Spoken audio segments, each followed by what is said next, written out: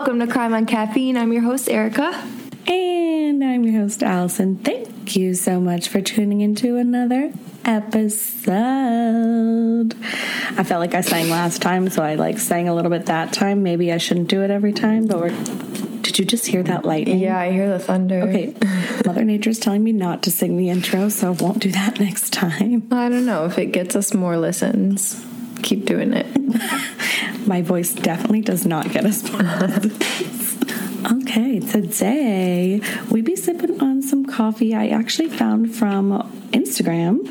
It is from Stumptown Coffee Roasters out of Portland, but lucky for me, it was also on Amazon and it was also at the Nature's Food Patch next to my house. We are drinking the Holler Mountain, which I feel like I can't say that without being like, all right, we're drinking the Holler Mountain, y'all. It's really good, and it's described as creamy and caramely. Caramelly? No, caramely. Caramely. And I got it because Erica do be loving her flavors, so I wanted to make sure she was covered on this I feel like you're a huge caramel girl. I do, yeah, that is true. You're more of a hazelnut gal. I want to try the Hairbender next. I just think that I like that name. They have really cool names, and they have really cool packaging. And did I say they were out of Portland? Yeah. Which is a cool place. So They do like a subscription service thing too. So if you're interested in getting some coffee every month, sign up for their subscription service. yeah, it's really good. I think you guys will really enjoy it. If you're looking for a new coffee, check out Stumptown. I'm drinking mine with some pumpkin creamer because it's September and I can do what I want to do. Yeah, and we're always looking for new coffees. So if you do have any recommendations, hit us up on social media at Crime on Caffeine. You can head over to our website. And if you buy us a coffee, thank you very much. And we will send some Crime on Caffeine things your way. Yes, and we'll give you a shout out in the episode, of course. Pause, I must drink my coffee. There's something in my throat this morning, guys, and I'm trying to push it down with hot coffee. Is it working? It works for a little bit, and then all of a sudden I got a frog again. It's too early for this. It's never too early for murder. Speaking of murder, do we have any news? We do have some updates with Lori Vallow. We love her. A few different things. So, first off, something that I found was kind of a little wild. Just a little recap. JJ and Tylee, they were last seen in September of 2019. That's when, they were murdered. Apparently, an employee from their school called the Department of Child Services in February of 2019, and it was never investigated.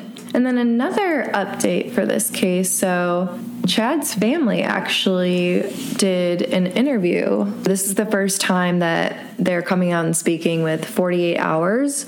This aired on Wednesday, September 1st. And so basically they were saying that Chad was innocent. It was all Lori, and she came into their lives and just ruined him and said that, he wasn't responsible for putting the children there. They were saying, why would he bury them in his own backyard? They were also saying that they were told by the coroner when Tammy Daybell, their mother, passed away, that she had died from asphyxiation. And they said, one of the children, Garth Daybell, said, they told me that she'd been asphyxiated, but we never saw an autopsy. And Mark Daybell said, asphyxiation doesn't necessarily mean smothered. According to my understanding, it just means the breath was interrupted. And in the end, she wasn't able to breathe. And according to that, there's more facts we need. Okay, well, then why did you say that you didn't want an autopsy? Because that's Chad's story, is that the children said that they didn't want the autopsy. And they're sitting here saying, we need more information. We never saw an autopsy. Okay, well, is it the children's responsibility to say whether they want one or not? It's the family's. But they're... Well, still. Yeah, I don't know. They're saying that the dad had nothing to do with it. They were saying that they think it was just Lori and Alex Cox. If you want to watch that, check that out. I'm sure it's on YouTube by now. But they are maintaining their father's innocence. And, I mean, it's interesting because they even say that, Chad believed that people's people's bodies were overtaken and their spirit, all that whack stuff they believe, they were like saying like, oh yeah, he believes that. Then why would he not? Why do you think he didn't do this? I don't know. So we'll see what happens with that. I think Lori Vallow is supposed to be in the mental health facility for like another week. We'll see what happens with that. Maybe she should stay a little longer. Yeah. So yeah, we will give you guys more updates when we know more, but things should be happening soon. Well, good to know. Great update. Well then, without further ado, let's get up into today's case. Yes, let's. For today's case, we are going to, hop on over to the other side of the pond. We are in the UK. Oh. I think this is our first UK case. Yes, for our loyal UK listeners, this one's for you guys. Yes. This one's for the lads and the lasses. We actually do have some very loyal UK listeners, so thank you so much to you guys for always tuning in. All right. So today we are going to talk about the UK's youngest murderers, Kim Edwards and Lucas Markham. At just 14 years old, they claimed their name, committing what is known as the Twilight Murders. Ooh, love me some Twilight. And if you're thinking, is it that Twilight? And how does that go with murder? Yes, it is that Twilight. And I will tell you how it goes with that. It is wild. So buckle up. Kim grew up in the town of Spalding, which is located in southern Lincolnshire, England, with her mother Elizabeth and her younger sister Katie. Unfortunately, in 2008, when Kim was about 5 years old, she got into an argument with her mother, Elizabeth, and things got pretty heated. It did get to the point where Elizabeth ended up hitting Kim pretty badly, like punching her daughter in the face. She felt terrible enough that she actually reported herself to social services. This resulted in the removal of Kim and her sister Katie from her custody just temporarily. Clearly, things were not going well at her household. Anyway, this did not solve the issue of the arguing between Kim and Elizabeth. Their relationship was still very strained because Kim was almost positive that her mother favored her younger sister, Katie. It said that she grew up thinking she was always second best. I really should have brought my glasses in here. I'm going to zoom. It's like one of those adult phones where you like look and it's like one word on each line of their screen because the text is so big. I just had to do that with my case. I'm turning 28 and I can't even read. Later on in her childhood, she would threaten to run away or even went as far as to write suicide letters to her mother, explaining her internal struggle. Elizabeth had Kim psychiatrically assessed, but there were no results. In 2013, she accused her mother of trying to strangle her, and this charge was denied by both Elizabeth and her sister Katie. So things were not looking up for this family's relationship status. There was always some kind of issue going on with Kim and her mother. I find it very interesting that they deemed her mentally stable. The psychiatric assessment had no results. That's nuts. When you think about it later, just remember that. You can imagine this only made the relationship with Kim worse, and so she started acting out. But the turning point was really when she started dating a boy named Lucas Markham at the age of 13. They met at John Gleb High School, and she noticed him right away because he was angrily throwing a chair across the classroom. Ooh. What a bad boy. I want him. It just reminds me of that scene in The Grinch when he's little and he's like, I hate Christmas. And he's like throwing the tree across the room. And Martha May's like, the muscle. Wait, that was actually a perfect depiction. It actually was. You'd think that the relationship might help Kim with her feelings, of being second best, but Lucas also came from a broken childhood, so let's get into that. Oh, they're perfect for each other. At the age of 4, his parents went through a very violent divorce, and he was put into foster care with his brothers. He was later told that he could live with his aunt, so that's good. There were a number of concerns about his violence and aggression. He would punch and headbutt walls and doors. There were physical fights that broke out between him and his younger brother, and his aunt just couldn't handle it. So she was seeking support from both child services and the police. He had previously self-harmed by cutting as well. So I'm seeing Kim self-harming. I'm seeing Lucas self-harming, both having traumatic childhoods, and somehow they just found their way to each other. It does not seem good. Just one short year after his parents' divorce, his mother actually passed away from leukemia, and he still had a very strained relationship with his father because of, his dad's extreme drinking problems and even more other issues that I could get into for days, but this is not about his father.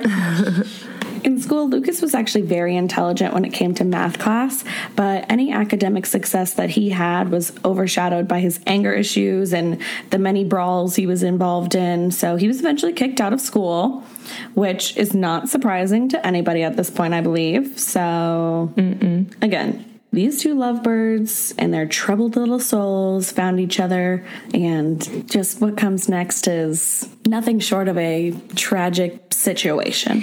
Kim's mom expressed her disappointment and told Kim it was okay to be in a relationship, but they were far too young to be in a sexual relationship.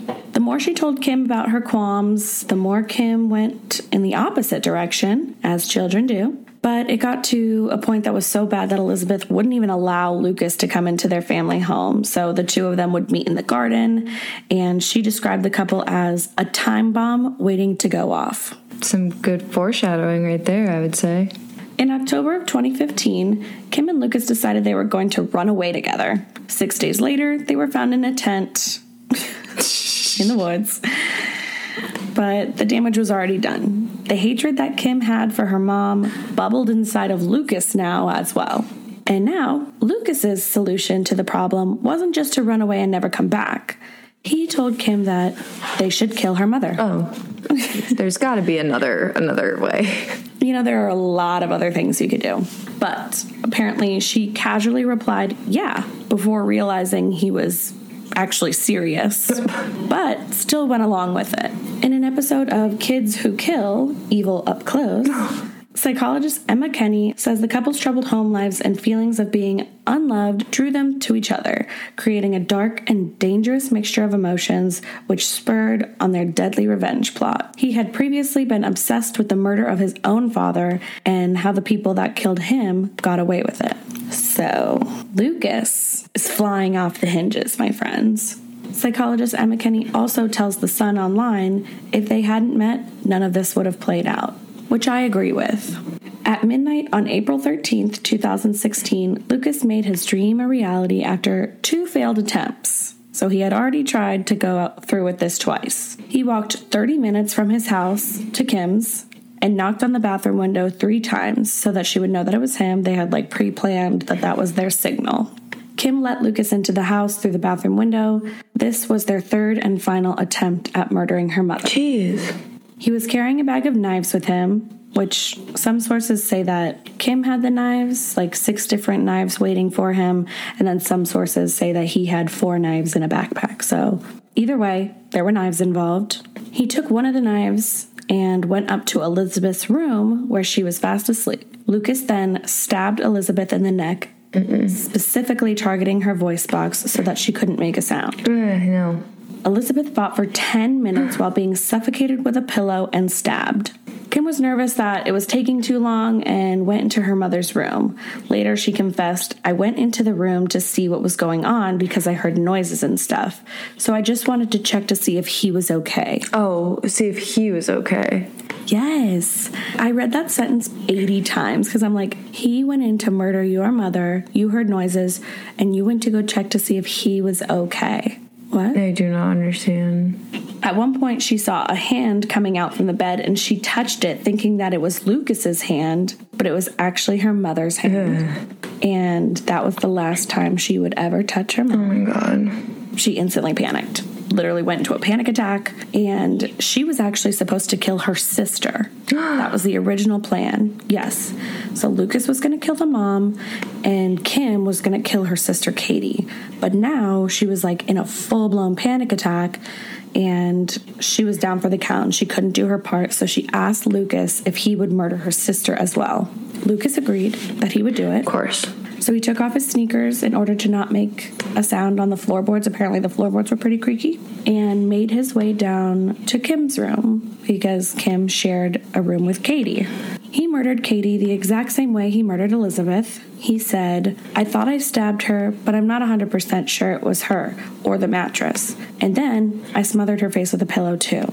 Court documents say that from the position of her body, it appeared that Katie might have tried to move away from Lucas. Her face was later covered with a sheet because Kim didn't like the smell of blood. Oh, okay. Oh, so sorry to inconvenience you, Kim. Maybe you shouldn't murder people then. Yeah, maybe you shouldn't murder your own sister in your own room, okay? Elizabeth was only 49 years old, and poor Katie had just turned 13. Oh my gosh.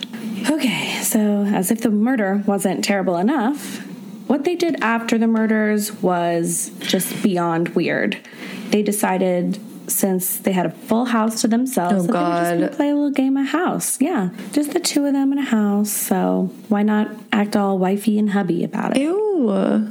Originally, their plan was to go through with the murders and then kill themselves with alcohol and pills. Very family murder, suicide, family annihilator vibes. But they couldn't go through with it, so they took a bath together to wash off the blood. Ew. Because they didn't want to go downstairs and have the dog smell it. And then they had sex a lot in different positions in the house. Ew. Why do they always do that? They always kill their parents and then just have sex in the house. I know. Disgusting. They ate ice cream and tea cakes. What? Mm-hmm. They're having a tea party right now.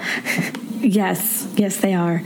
And then they went back into Kim's bedroom where Katie's dead body was. They took Kim's mattress off of the bed frame and took it downstairs so that they could lay on it. And then, this is where it is, everybody. They decided that they would just relax on the couch and watch all the Twilight movies for a bit.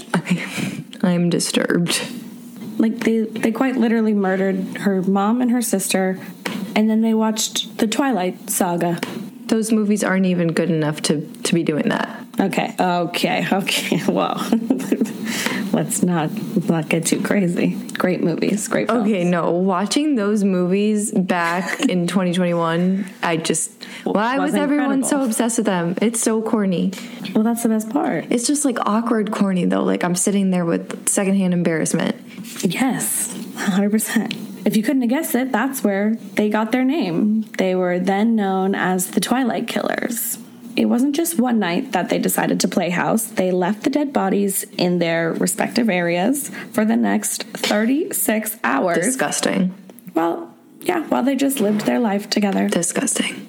So, how did they get caught, you might be asking? Well, one reason was because his aunt ended up reporting him as missing, and, well, Katie and Kim were both in school, so it obviously was pretty noticeable that they weren't there, and a wellness check was performed at their house. Kim's house was visited twice that day by, well, one, Lucas's aunt, and then by a police officer. The two of them were inside but didn't respond to any of the visits.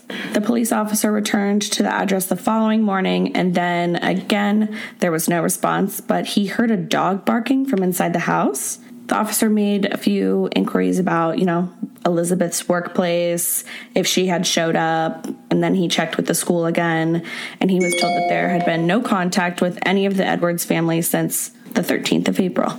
When the police had to literally break into the house, they found Kim and Lucas on the couch. Watching Twilight. Right. When the police asked the two of them what was going on, Lucas simply replied, "Why don't you go and look?" Ew, I hate this guy. This little 13, 14-year-old frick. I keep forgetting that they're that young. In the words of a UK human, he's a wanker.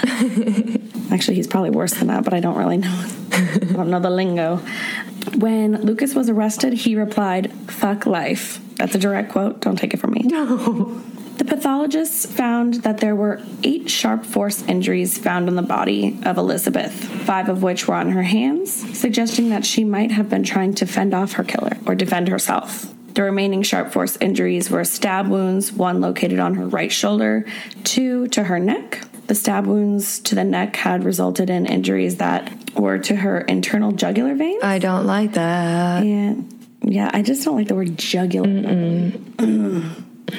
And one almost completely severed her windpipe. Oh. The cause of death was a stab wound to the neck, obviously. The injury would not have been instantly fatal, and there was evidence that she survived for a short period of time after they were inflicted. The degree of force was described as mild to moderate because the tracks of the wounds had not passed through any bone tissue. So he didn't have incredible force when he was doing these things. To the body of 13-year-old Katie, there were two stab wounds to the neck, one of which entered the left side, resulting in a small defect within the right vertical artery, which caused a moderate amount of bleeding, but not sufficient enough of a volume to compromise her cerebral blood flow. That cannot be ruled as her sole cause of death. Since her body was found with a pillow over her face, they examined her lungs, and that led them to the conclusion that she had died due to a hemorrhage from the stab on her neck and being smothered. The fact that there was injury to one of the vertebrae suggested that the force was more severe with her. The Detective Chief Inspector Martin Holby told the press about how strange the couple's actions were after they committed the crimes. And in an episode of CBS Reality's show, Voice of a Serial Killer, criminology professor David Wilson explained the lack of genuine remorse or display of empathy is not unusual among those who murder multiple victims, but the level of disengagement with which Kim describes the crime and her motivations for doing it are highly unusual. And as her final confession shows, most disturbing of all is her egocentric belief that she was actually doing her victims a favor by having them murdered. Professor Wilson added, "In my eyes, as a criminologist, I've never heard a set of confessions to murder distilled with such a degree of simplicity or self-justification, one that suggests a staggeringly high level of psychopathy in a young perpetrator. It's almost as if Kim Edwards has contracted a hitman, as in Lucas, to obliterate those people that were closest to her." Literally. So that was some quotes from a criminologist professor that I thought were eye-opening. Yeah. To say the least. I believe him. In the interview with Kim, she spoke about all of her prior issues with her mom and what led her and Lucas to the decision. She said she was relieved by their deaths. She admitted, and this is a real quote, "I was okay with it. Just the fact that it happened so quickly, it gave me peace of mind because it wasn't like torture or anything." No, just murder. But she also weirdly said that she missed her sister, but she was happy that she was dead because there's no way she would have been able to cope with the loss of her mother. Oh. Her words were literally, "I was not killing my sister out of anger, and I miss her, but I was excited about killing my mother, and I was looking forward to it." Ew, that's... I hate them. I hate these people. Contrary to what some might think, now that the police were involved and they were being questioned, neither one of them attempted to blame the other person, and they kept their stories completely the same. Clinical psychologist Mike Berry listened to the tapes and told CBS Reality what came across was their calmness, which is what I just said. There was no attempt to really hide what they had done. In many ways, they were honest because the evidence was clearly against them, and she thought she was doing the right thing. She didn't feel she was doing anything horrendous. The problem was her mother, and disposing of her mother would solve her problems. It suggests a very naive approach to life. Thank you, Mike Berry. Thank you. Mic drop. Psychologist Dr. David Holmes also added, "The two of them found each other and became a Bonnie and Clyde type of couple, where it was them against the world, and more specifically them against Kim's mother and her sister. It was quite clear, clinically clear, without a hint of remorse or tearfulness in any way. That kind of attitude is scary. This is a child who is astoundingly stark and scary." So those are just a few psychologists' perspectives on the crimes. I 100% agree with them. These kids are kids. They're kids. first of all. And I feel like they think they're living in a movie or something. Like, it's not real life. They're living in the Twilight movies. They're living in Twilight. That November, just a month after the murders, the 2 teenagers were tried at the Nottingham Crown Court, where Justice Haddon Cave sentenced them to a minimum of 20 years before being eligible for parole, which was appealed about a year later, so the sentences were actually changed to 17 and a half years. In their 30s, if they serve a whole sentence? Because they met when they were 13, so they're like 14 years old at this time. Obviously, you can't try them. They're children, and I was trying to read this gigantic judiciary court document. I will get into kind of the thought process of Justice Haddon Cave so that I can explain it. Oh, he can explain it a little better. He is the judge. Originally, Kim refused to plead guilty to murder and instead opted for a lesser charge of manslaughter, which was not accepted by the Crown Prosecution Services. Good. So that led to a trial. Justice Haddon Cave described the crimes as having, quote, few parallels in modern criminal history. He made it clear that, again, quote, people who know the full facts of this case may struggle to comprehend how you both could have committed this terrible and unnatural crime, which has devastated 2 families and a community. The answer lies partly, in my view, in what Dr. Joseph describes as your toxic relationship. You were, in my view, in a hermetically sealed, pathetic world of your own, of deep, deep selfishness and immaturity, where your feelings and desires matter and nobody else's. I sentence you as children, which you are. I sentence based on hope for you and for society rather than in the expectation of failure. So obviously they're being tried as children because they're 14, and the judge is basically saying he doesn't want to try them as adults because he has hope for them in the future. That makes one of us. Yeah, when I was reading, especially just like the last part, I sentence based on hope for you and for society rather than in the expectation of failure. I'm like, really? I just was like sitting there reading it over and over again. I'm like, I just feel like maybe this isn't a good idea. No, and we're going to get into the psychology about it in like a few minutes, but I don't know. I just feel like personally, and I'm no judge, but they had like no remorse whatsoever. Like, how are you going to... They killed 2 people and they were like, oh, better watch Twilight. Like, again, quoting Justice Haddon Cave, this was an entirely joint offense. You were in it together from the beginning. You conceived the killings together. You planned it together. You replanned it when you failed to carry it out the first and second time. Mm-hmm. You carried it out together step by step. While you, Lucas, did the actual killings, you, Kim, willed it to happen and assisted all the way through. Both of you are perfectly intelligent and knew exactly what you were doing. Either of you could have backed out at any time, but you were selfishly determined to do it together, and you killed Kim's mother and her little sister, and you then reveled in what you had achieved. You both accept that you are equally liable as each other and should be treated equally, nor is any distinction suggested by counsel. I see no reason to distinguish between you in any way. Basically saying... there's no difference. Just because Lucas did the actual killing doesn't mean Kim is innocent in any way. Mm-hmm. I just love putting their actual words in it. I also love that all of their court vocabulary is so UK. They call it like high court. So fancy. And they were at the Nottingham Crown Court. This is so royal. They're so fancy. They're just a classy country. Can't relate. Can't relate. A bid to stop their names being made public was rejected in the High Court by Sir Brian Levison, Mr. Justice Blake, and Mr. Justice Lewis. Their reasons for lifting the ban, at least what the judge said the reasons were for lifting the ban, was, it is impossible for the public properly to understand this case without knowing the identity of the defendants, and that these murders took place in a closed family context. This singular fact informs and colors one's entire understanding of the case. Unless one knows this singular fact, it is impossible to understand the true motive behind the murders. Police evaluations didn't find either of the murderers to suffer from any recognized mental illnesses, but Kim did show signs of a personality disorder which cannot be diagnosed until she reaches the age of 18. Now that you know what the heck happened, we can get into the psychology of it all.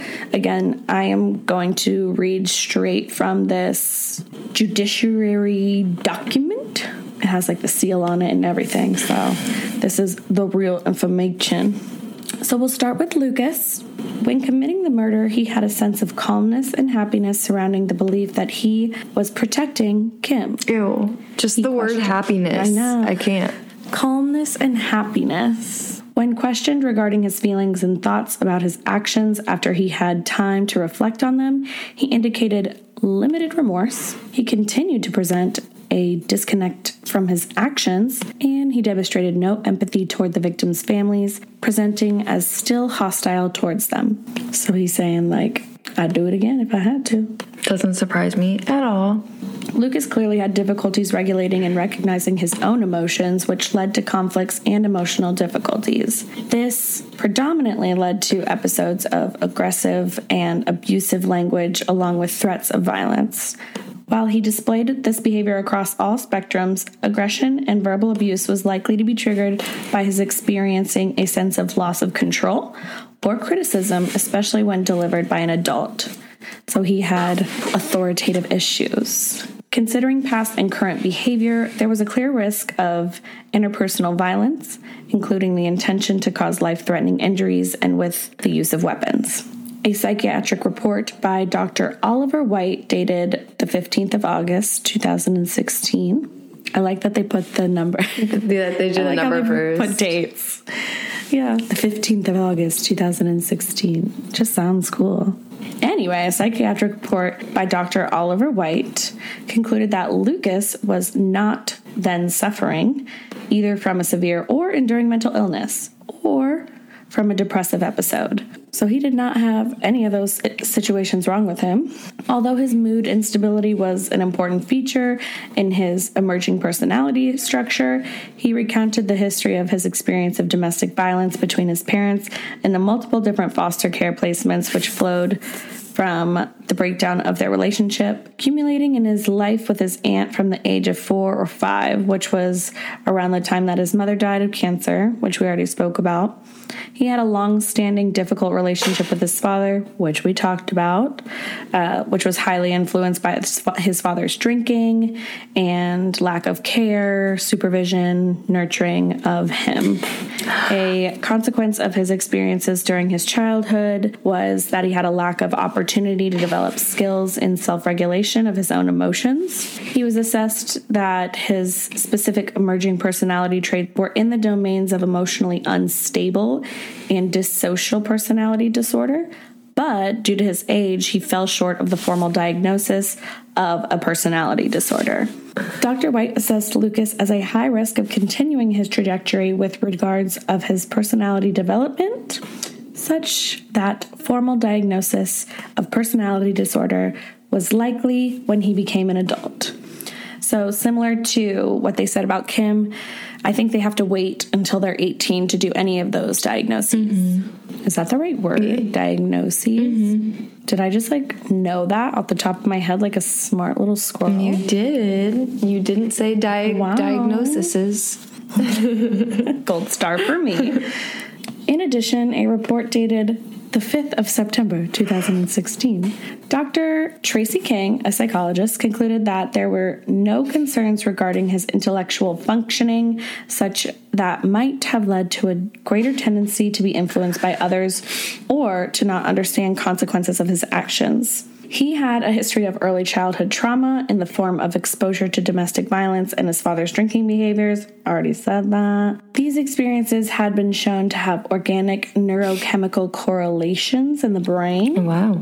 there could be gross alteration in the amygdala, which is your emotional center. These would be evident in adulthood and would lead to emotional regulation difficulties. His exposure to domestic violence and the fear that this would have been instilled in a young child's activated his primitive brain on the consistent fight or flight pathway. For him, this meant that minor threats and challenges could feel like real threats to his existence, so he could then act disproportionately to circumstances. When threatened, he was likely to experience a greater degree of dissociative symptoms than he reported. So, a summary on Lucas psychologically. But it is clear that he could not emotionally regulate anything from a young age. I know, Erica, you love the whole nature versus nurture, so I feel like that has a lot that goes into it. But, I mean, chemically, he was imbalanced. And that's very clear. And I feel like emotional instability and like the inability to regulate your emotions often stems from mental illness, but obviously they were talking about his limbic system and the amygdala, which your emotions and your fear come from that. So like all that makes sense, but at the same time, I feel like there would be a mental illness associated. Exactly. Part of me wants to I don't know. Part of me thinks that he probably would have gotten in some kind of trouble at one point, but if he hadn't met Kim, who also was not fully, there with her emotions and stability, would he have murdered people? Like, would he have murdered people down the road? Probably eventually. They did say that he was yeah, that's what I'm saying, but did she play a key part in him doing it so early, I guess? I don't know. He was obsessed with whoever killed his own father and how they got away with it. So I think you're right. He probably would have murdered somebody down the line, but his relationship with Kim just really put them on that fast track. Huh? Mm-hmm. Speaking of Kim, let's talk about her psychology. This comes from the same court document. Wonderful document. Dr. Chakrabarty concluded that at the time of the offense, Kim had developed an adjustment disorder against a background of severe attachment problems due to multiple stressors within a short space of time, aggravated by her relationship with Lucas. The final stressor was when she found out that her belongings had been either thrown away or been given to her sister.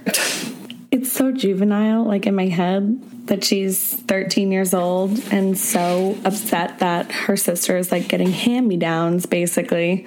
And that was the stressor that aggravated her final decisions. And upset over that, but not upset over murdering your family. Yeah, come on now. Dr. Chakrabarty went on to underline Dr. Spooner's description of Kim as a person who was emotionally vulnerable and had significant attachment problems with her mother. Kim's mental illness significantly impaired her ability to form a rational judgment, exercise self-control, and provided an explanation of her acts and omissions in doing and being part of a killing. Dr. Philip Joseph, that's 2 first names. I always like names that are 2 first names, like Joe John or something weird. Who's Joe John? You know, Joe John.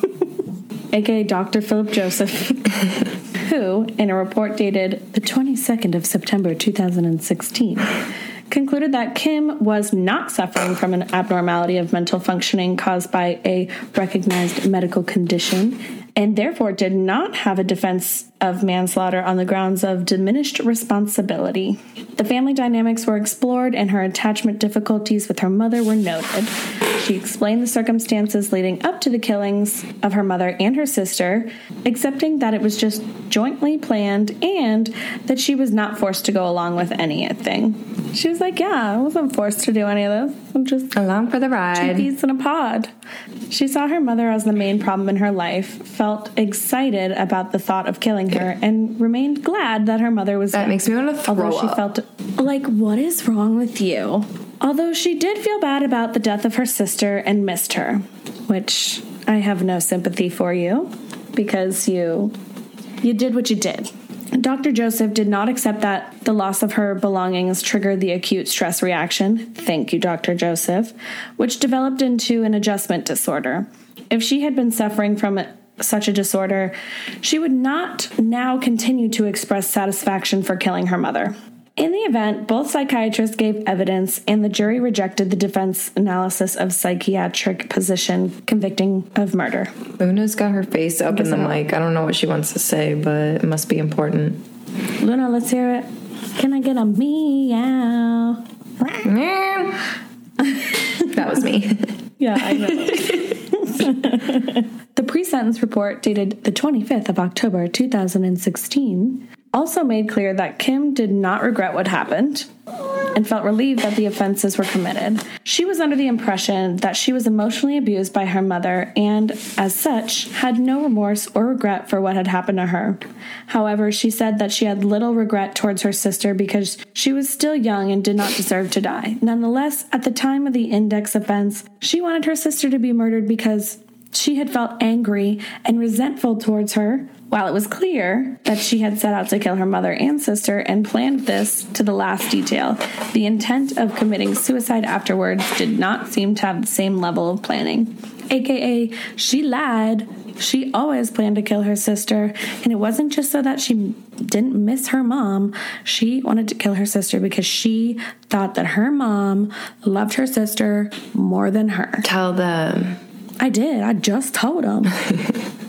But they are true. That the whole committing suicide afterwards, I always thought that was weird that they even said that they were going to do that, because why would you completely plan out something to the T 3 different times, try to play it out 3 different times and then not go through with the whole plan? Yeah. You know? And the whole thing was they wanted to be alive while her mother and her sister weren't alive. So they're not going to kill They wanted themselves. to have their little life together.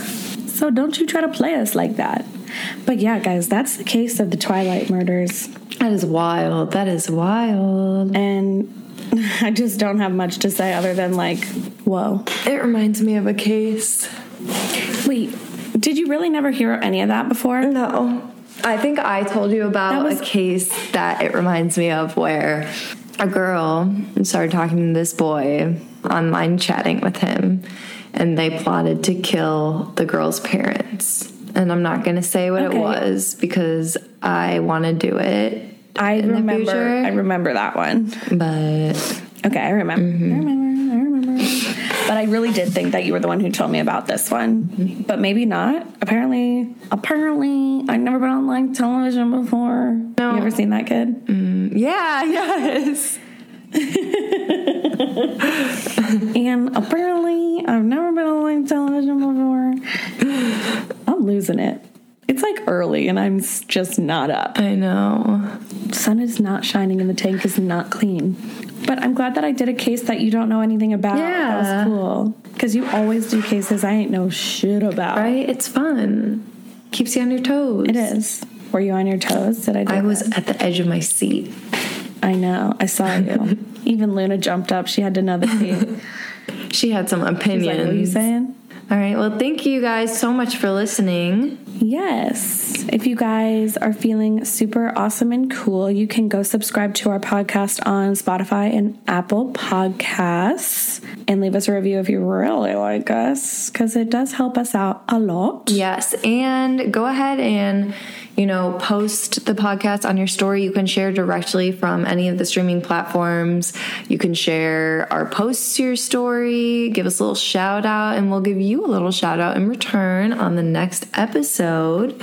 And shouts out to our UK listeners. This one goes out to y'all. If you got any more cases, let me know. Yeah, give us some cases, people. I know you know some. I know you know. I know you know.